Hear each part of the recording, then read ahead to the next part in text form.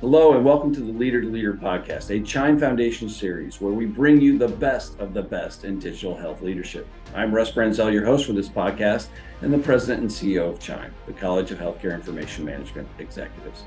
We continue to live and evolve through these challenging times for healthcare professionals, our industry partners, and the people we serve. Leaders across the industry have proven their talent and determination as they innovate and transform their organizations to meet the moment and shape the future. We're proud to know these leaders and support them here at CHIME. Today, we welcome two of those incredible leaders into our CHIME podcast booth. Our first guest brings 25 plus years of healthcare IT experience with a focus on EMR implementation, adoption, and project management, and shall I say, project leadership. She has led development of project management offices, governance models, and application rationalization strategies to improve the adoption of technology and increase revenue. She is the Vice President of Delivery at Divurgent.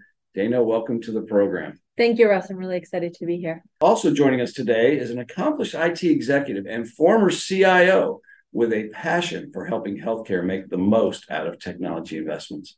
He too brings over 25 years of HIT experience within the application and technology sectors. Throughout his career, he has been highly regarded for his versatility and his ability to comprehend and analyze operational, clinical, and technical concepts. Welcome to the program today, the Executive Vice President for Delivery at Divurgent, Joe Grinstead. How are you? Doing great, Russ. Thanks. It's awesome to be here. Well, you all are great supporters of CHIME, and we so greatly appreciate what you do for us. One of the big areas you've been very supportive in is bringing together thought leaders in different formats, sometimes in person, sometimes virtually, but always with the intent of really driving best practice and thought leadership through our industry.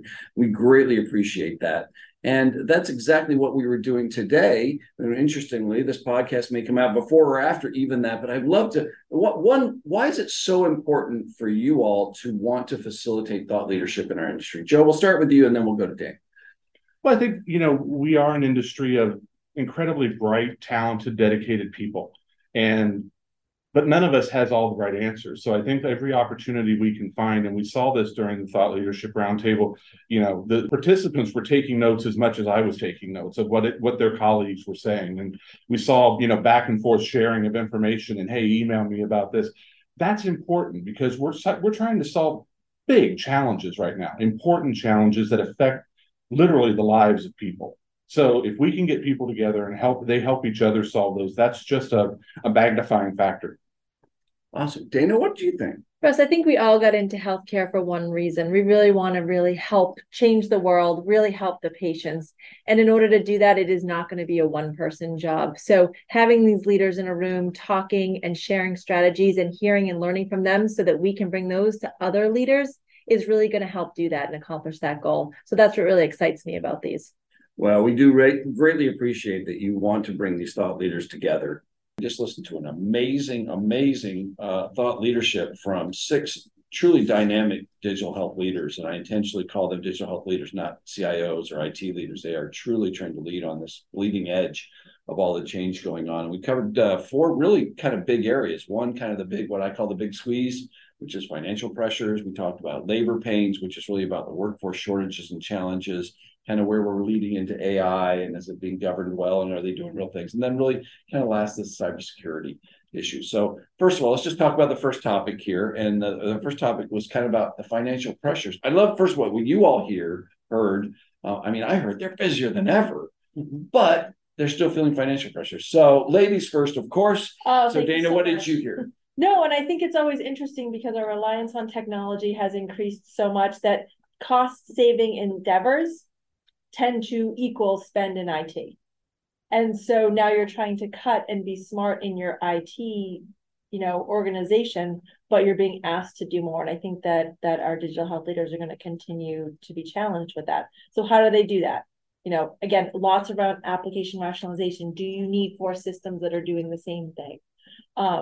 I do think some of these vendors are going to price themselves out of some of these solutions too, because it is going to get harder and harder. You've heard a couple of people mention, and I'm not going to say the company's names, but I think it's going to be really interesting to see how the companies respond to this, because they're going to want to sell more, but they're not going to be able to spend.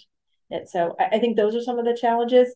I also think when it comes to some of the labor costs, leveraging technology to be able to help fight the overall labor issues. When they talked about the sitters and that virtual care, we have this amazing technology now. If COVID taught us nothing, it taught us that we don't have to be physically next to a person to either take care of them or work with them. So how do you really leverage that in smart ways? But there comes a lot of challenges with that. So you can't just throw a technology in place. And when we talk about, the change management and the organizational change that needs to happen. But I keep saying you need to rethink your operating models as you're leveraging technologies. And that is probably easier for an IT team to understand. But how do you take, patient flow and rethink that whole operating model, or nursing care to rethink that whole operating model as you're leveraging the technologies? So I think that's going to be part of the rub there. Joe, what did you hear? What I liked hearing was, and I really think this is one of the silver linings of the pandemic, is there is much more pressure on healthcare IT to be agile, scalable, flexible, move faster, get more done sooner, because we did get so much done during the pandemic. We flipped to, from very little telemedicine to all telemedicine overnight. Things that we would have said before, okay, that's a 2-year project, all this money. So, but the downside of that is that at the same time, it's creating, the pandemic creates financial pressures on healthcare organizations. But yet the expectations of the organization of IT have gone up, because they said, well, you did it during the pandemic. Can't we move faster? Can't we get more done? And, IT's sitting over here going, yeah, but I need more money. And then, there's that dynamic at play. What I really liked hearing from a lot of them was, though, I forget, it was Naomi talking about a digital competency program. Loved it. Yeah. Because many of them said it at the end. The challenge is, with technology, a lot of times is change management and the organizational evolution. And if we start investing more in our workforce to be more digitally savvy, more digitally flexible, we're going to ease that change management burden. And if you think about like organizations like a Microsoft or a Facebook or even Amazon's big retailers and things, they've become much more agile at adopting change at a very rapid pace. I mean, American Airlines, I fly on them all the time. And, they've suddenly flipped to where instead of having to scan my boarding card at the kiosk, they now have handheld devices where they're coming around and scanning our boarding passes as we're getting on the plane. Sounds like a little thing, but that's a rapid evolution. But then I go to another gate at the same airport and they're back to the kiosk. So, you're seeing people who are becoming more flexible and really adopting technical change is where I'm going there. So I thought that digital competency program, I underlined that because I think it is really something we need to think about, because our workforce does have to be more flexible.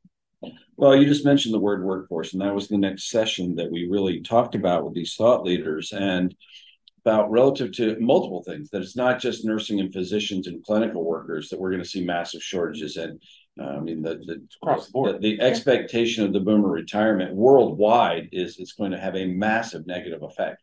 Healthcare needs are going to go dramatically up because the boomers are retiring. They're not paying into the system anymore. They're draining off the system, which is what they have the right to do. Then they're retired. But yet at the same time, our workforce is shrinking, which means the equations don't match up anymore. A does not equal B, which does not equal C. So therefore, A does not equal C. That's the only thing I remember from geometry in high school. But so when you listen to them, it didn't, at least to me, it didn't hear as panicky as I thought it would be about what's coming, but it also was at least highly aware. Joe, what did you hear relative to the workforce shortages and the high probability that's going to get worse?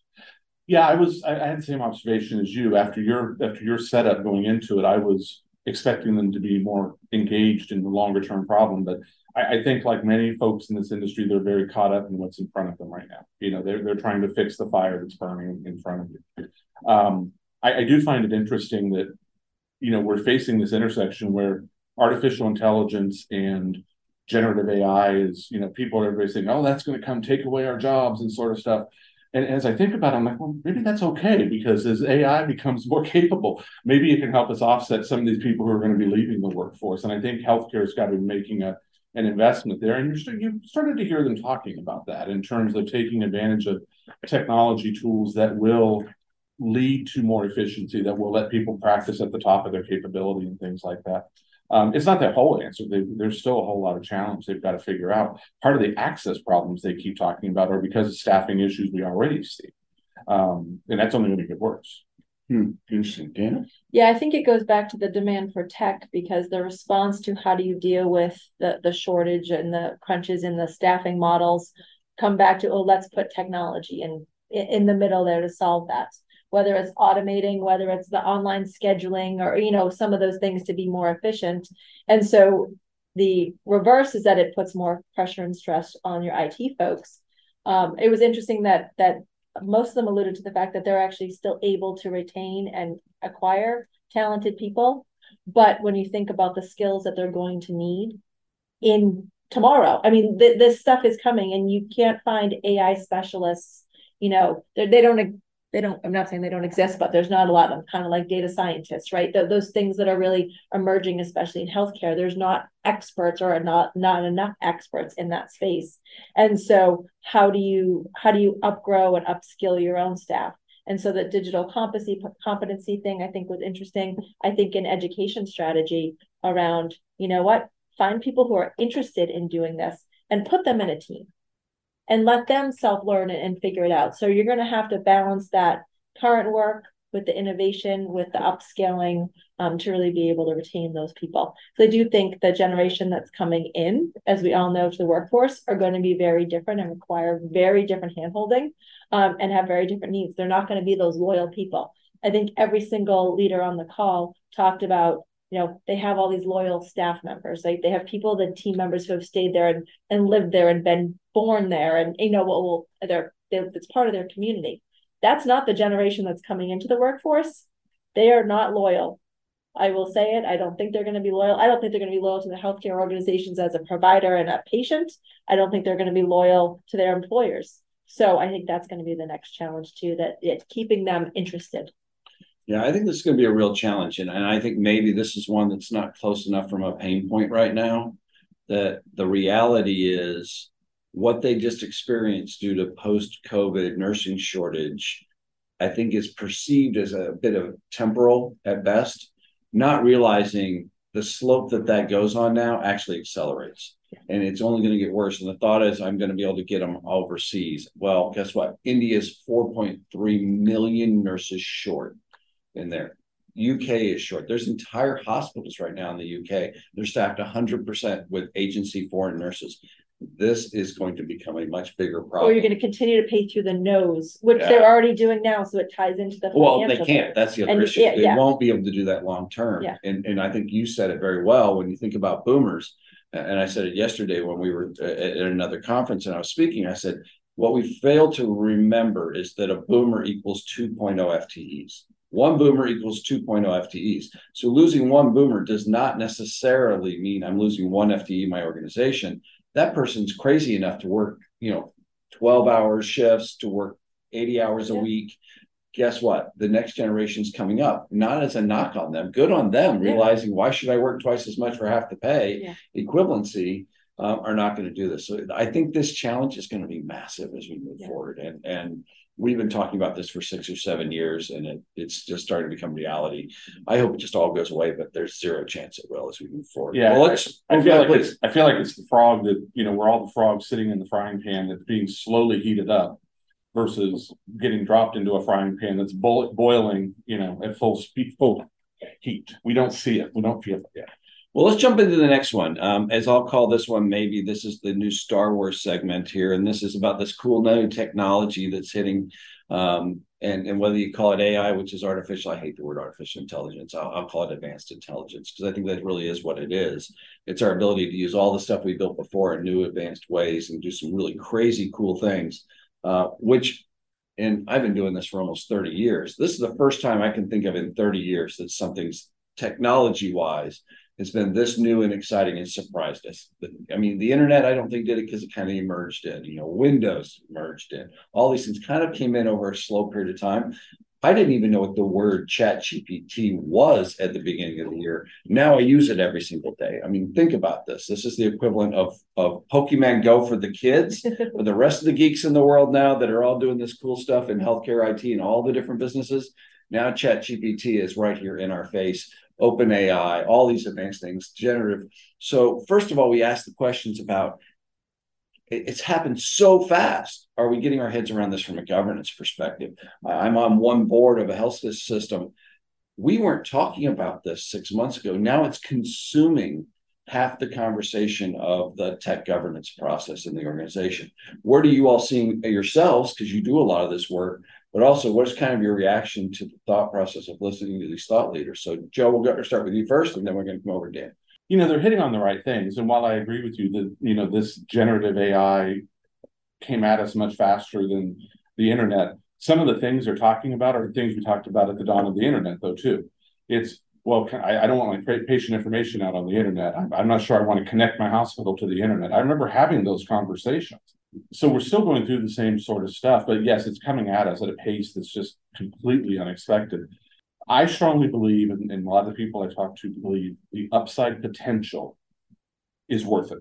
There is, for a whole lot of reasons, stuff we've already talked about today and stuff we haven't talked about today. There's so much potential there for us to evolve and move to that next level of our society and be able to do things that we didn't think were possible before. But we still have to figure out how to manage the risk as we get there. So I liked what I heard the folks saying.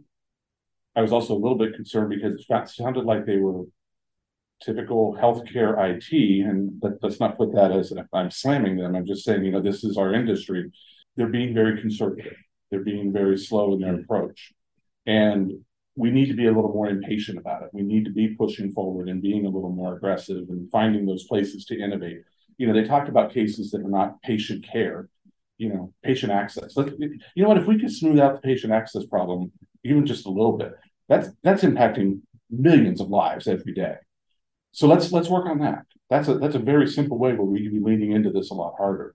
I also worry that in many cases they're waiting on Epic and Cerner and others to bring them the solution. And some of these are big research institutions. I'd love to see them putting some of that research into how this can improve healthcare. Interesting. What do you hear?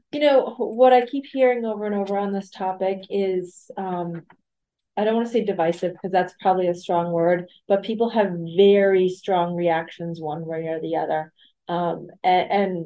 And I think that's driving decisions across the different organizations. Some are very proactive and open to it. Others are like, hey, I'm going to sit back and wait. Healthcare, as Joe said, has never been one to jump on a new technology trend quickly. And I think this is really the first time where the whole world is learning relatively at the same time. It's not like, oh, this industry was super, super far ahead and we're 20 years later, right? I mean, computers in healthcare are literally 20 years behind other industries. But I keep coming back to this statement of how do you balance control, innovation, and the change management, because it is going so fast. And we heard the leaders say that most of them had the biggest concern with that rapid change, that tech ability to understand it. But you need to innovate. You also know you need to put controls around it. So I think it's going to be really interesting to see how that normalizes with all those, that trifecta of competing priorities. I think it's going to be really interesting. You just take ChatGPT as an example. It was released kind of to the wild in 3.0. It's already on 3.5 in a no pay. It's 4.0 on a pay.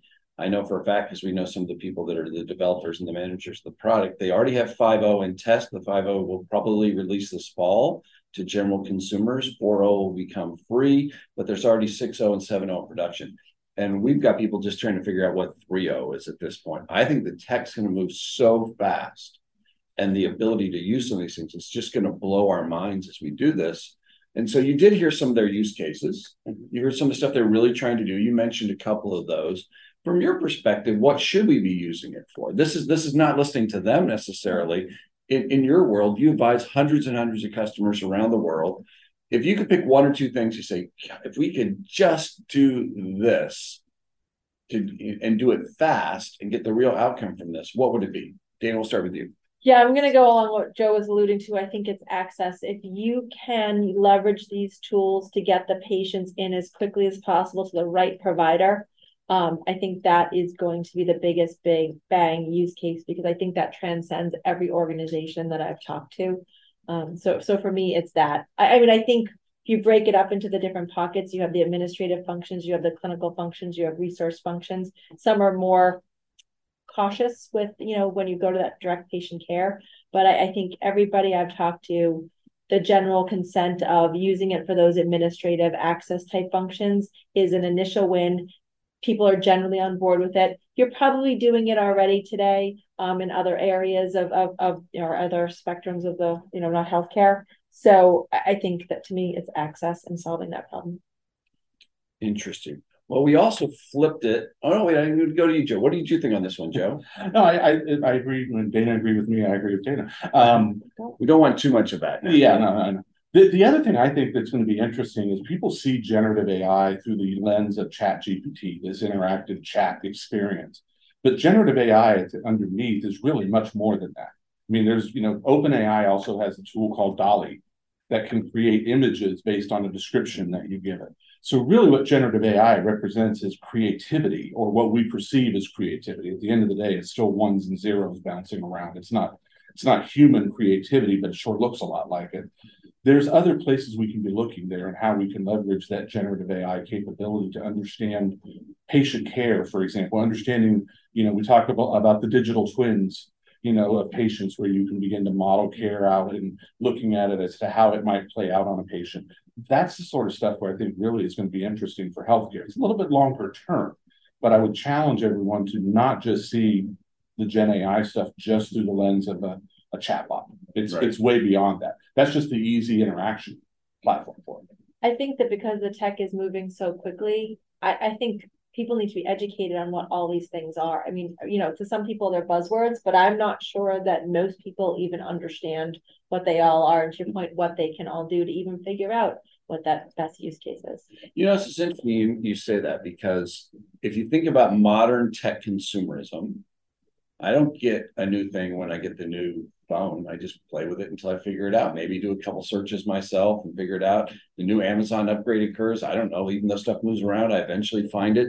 The reality is this is kind of this weird first step convergence of consumerism and traditional healthcare, where all of a sudden now, as you said, there's really not a user's manual for ChatGPT. There's not a user's manual for generative AI. It's more conceptual concept of, here's some things and let's just figure out what we can do. Your example of the graphic, I found that just wandering around in the product. And I said, you have to buy credits too. You have to buy so many credits. So I bought so many credits for so many images. And I just started playing with it and making up words. Say, if I started a company called X, whatever. No, that's Elon Musk. We don't want to do that. Some other thing. What image would you create for me? And I described what the company would do, and it created something I would never in a million years. I'm never that creative to do that. So I think as we think about this, what do you think about this may be absolutely the convergence and the collision between consumerism and modern healthcare, which means sometimes collisions can be a little messy, can be a wreck. I mean, I think people are going to struggle with it. I think your average caregiver or patient is going to be very, very overwhelmed with the change. And so I think from a change management perspective, and if you're thinking about your total experience, your patient, your staff, everything that goes into that, I would be concerned. I would be concerned with that balance of innovation and rapid change to solve the business problems and that consumerism. Well, Joe, I know you're going to give a different answer on this. You want to go as fast as you can. I know he does. Well, I do, but I will tell you, the fact that you can find your way around your new phone, the fact that you can find your way around a changed Amazon page is not accidental. There's a lot of, and we focus on this a lot at Divurgent, user-centered design or human-centered design. Yep. It isn't just accidental that Amazon page is laid out the way it is. It's thoughtful design. I mean, my last place I got to work with Amazon Web Services a lot, and I saw how they did their design, and they literally start with the consumer and work backwards. And I would say what we're guilty of in healthcare IT is we've done to the clinicians and the patients with tools. We've built these tools and we've given them to them and said, this should work for you. But you need 8 hours of classroom training and, a 24/7 help desk to do it and stuff. Amazon doesn't have a 24/7 help desk. You don't need 8 hours of training. So part of what we've got to invest in as we do all of this stuff is understanding who the users are and building it for them. And if we do that, we're going to find that just like finding your way around an Amazon page, somebody's going to be able to go into an EHR someday and be able to find their way around without a lot of training, because it's going to be built to be intuitive for them. Interesting. Well, I'm not going to dwell on the next last thing we talked about was cybersecurity. I think that one's self-explanatory. I'm going to shift on something we heard in their last kind of their report out, which I was surprised at how much this word came up in there. And I'm going to actually change the words they use just because I don't like the word they used. They talked a lot about change management. To me, that's traditional change management. That's project management office, tasks and tools and time and deliverables and all those. What they were really talking about is the concept of change leadership, about helping human beings get to another place, helping people and taking the people along with them with this massive change that even if they hate what they have today, they don't want to change. How do you all approach kind of this concept of, and what does that mean to you when you hear so much? And by the way, this is the first time in all the years of me doing these jobs, I've heard that many people consistently say one of their biggest challenges is change leadership moving forward. In a time when people we thought were really kind of loving the change post-COVID and thought we can move fast. How do y'all react to that? Well, I think some of it is, what we talked about it with the digital competency and making the investment in our workforce to be digitally competent. But one of the things we really focus on at Divurgent is organizational change management, or OCM, which is a formal science of what you're talking about, Russ, which is change leadership, change enablement, really approaching that from a more thoughtful and structured place. So it's not just a random act. Getting somebody from A to B is a science, and helping them find their way. And it's a science that's fuzzy because everybody gets there differently. But there are some general things we can do in an organization to pull along or bring along the folks through the change and accelerate it. And I think the reason you're hearing it so much from those folks, and I've heard it from other leaders that we've talked to, is they're finally at a place where IT can move faster than the users. I mean, we really have learned how to be more nimble and agile, but the users can't keep up.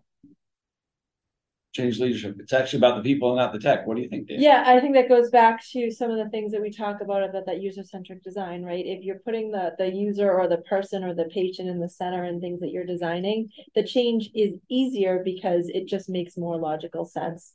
But I do think we're going very fast, and I think when you're tying it to these AI functions, because the tech is changing so fast, you think you need to move that fast. And there's really no one workflow, or there's no one thing that you're saying this tool can do. And so I think because there's so many things out there, that's why the leaders are really worried about it. But I do think putting some structure, making it a cultural change, this is ingrained in everything that you do. And through our methodology and through the things that we talk about, it is really that empowerment, that user-centric design, that trial, right? Try it, make sure, iterate it, and then get it out there. But really to make it easy enough for people to adopt, I think is going to be your key. Well, the last question we asked, which is where some of that came from, was what are you most looking forward to in 2024? And what's your biggest challenge during that period of time? So I'm going to do the same thing. Let ladies go first again to finish this off. What are you personally, and you can say organizationally if you want, that's actually what we prefer. What are you looking forward to the most going into 22? But what do you think the greatest challenge is going to be? So I think from a Divurgent perspective, I'm most looking forward to being able to take some of the tech that exists and really seeing how the organizations optimize it and leverage everything new that's coming out. We're no longer in the state of just implementing new tools. We are really optimizing and bringing them to that next level and really seeing the outcomes and the benefits, right? So for many years, it was, we need this because we need to check the box, but now we're really seeing the benefits of having that data. And so leveraging the data with the automated tools to really be able to see those clinical patient outcomes. I think what scares me most is how rapidly the technology is changing and evolving, and how do we all keep up with that? And how do we keep it, safe? I think that real balance between innovation and controls is really what makes me most nervous. Sure. I'm incredibly optimistic on the upside of technology to be able to enable and improve some of these healthcare challenges we all know we have. I think 2024 could be, because we are starting to see organizations emerge we heard it from the folks on the panel. They're starting to emerge from the post-COVID hangover that hit them financially, hit them workforce-wise, and some of that stuff, and they're starting to point their sights forward again. So I think there's a lot of opportunity there for that. I continue to be concerned about the financials, though. The financial model of healthcare in the U.S. specifically, and is not a sustainable model to go with. And it's kind of interesting, we hear them, like we said, talking about we've got plenty of demand. There's no shortage of demand. And, the classic laws of supply and demand say they should be able to drive up price, but because of the unique model of how healthcare works, they can't. So, that's a whole other challenge. The payer provider equation is going to continue to be a challenge. And I think if the economy starts to show some downward trends, we're really going to see some challenges there, because the payers are going to be pulling back, trying to save money, protect their bottom lines, all of that sort of stuff, while the providers, people are still showing up at their front door for care. Well, I'm going to follow up with another question, just so we can here. If you had, I love doing this at the end of all these programs, which is if you could have a wish, kind of, I call it king or queen for the day. I just say ruler of the day because I don't want to be anything specific. If you could change one thing in healthcare, you see so many organizations. What's the one thing you would just change in healthcare at a macro level that you think could have the most profound impact in improving health and care delivery here and globally? So actually, I'll start with, I'll give you the last word, Dana. So we're going to go with Joe first. I'll continue what I was saying before. A financial model that's sustainable and make sure we have access to care for everybody, because we don't have that today. So full financial reform. Yeah, care reform. Ooh, interesting. That's a big one. Wow, follow that one. You said go big. So I would have said that because I do believe that's actually the fundamental root cause of half of our problems here. But I will say one secure, safe place for all the data that you can truly access at the point of care or when needed, so that you can treat all the patients and know everything about them and have it presented to me in like this one-stop shop. Wow, that is two big ones. So, wow, that's interesting. Joe, Dana, thank you again so much for facilitating this great thought leadership, but also providing your thought leadership and what you see in these areas, what you see really happening with not just your customers, with our industry as a whole. We also appreciate how you do everything to support CHIME and our mission really to make a big impact on healthcare as a macro level. Thanks for being on the program today. Thanks, Russ, for having us. My pleasure. Thank you. And for all of you listening, thank you for joining us for this episode of our CHIMEcast. As always, you can visit us at our website at chimecentral.org/media or on Spotify for this and all the amazing healthcare leaders and the podcasts we run. Continue to innovate, transform, and create positive change to advance and improve health and care throughout all the communities they serve. But for now, stay safe and God bless.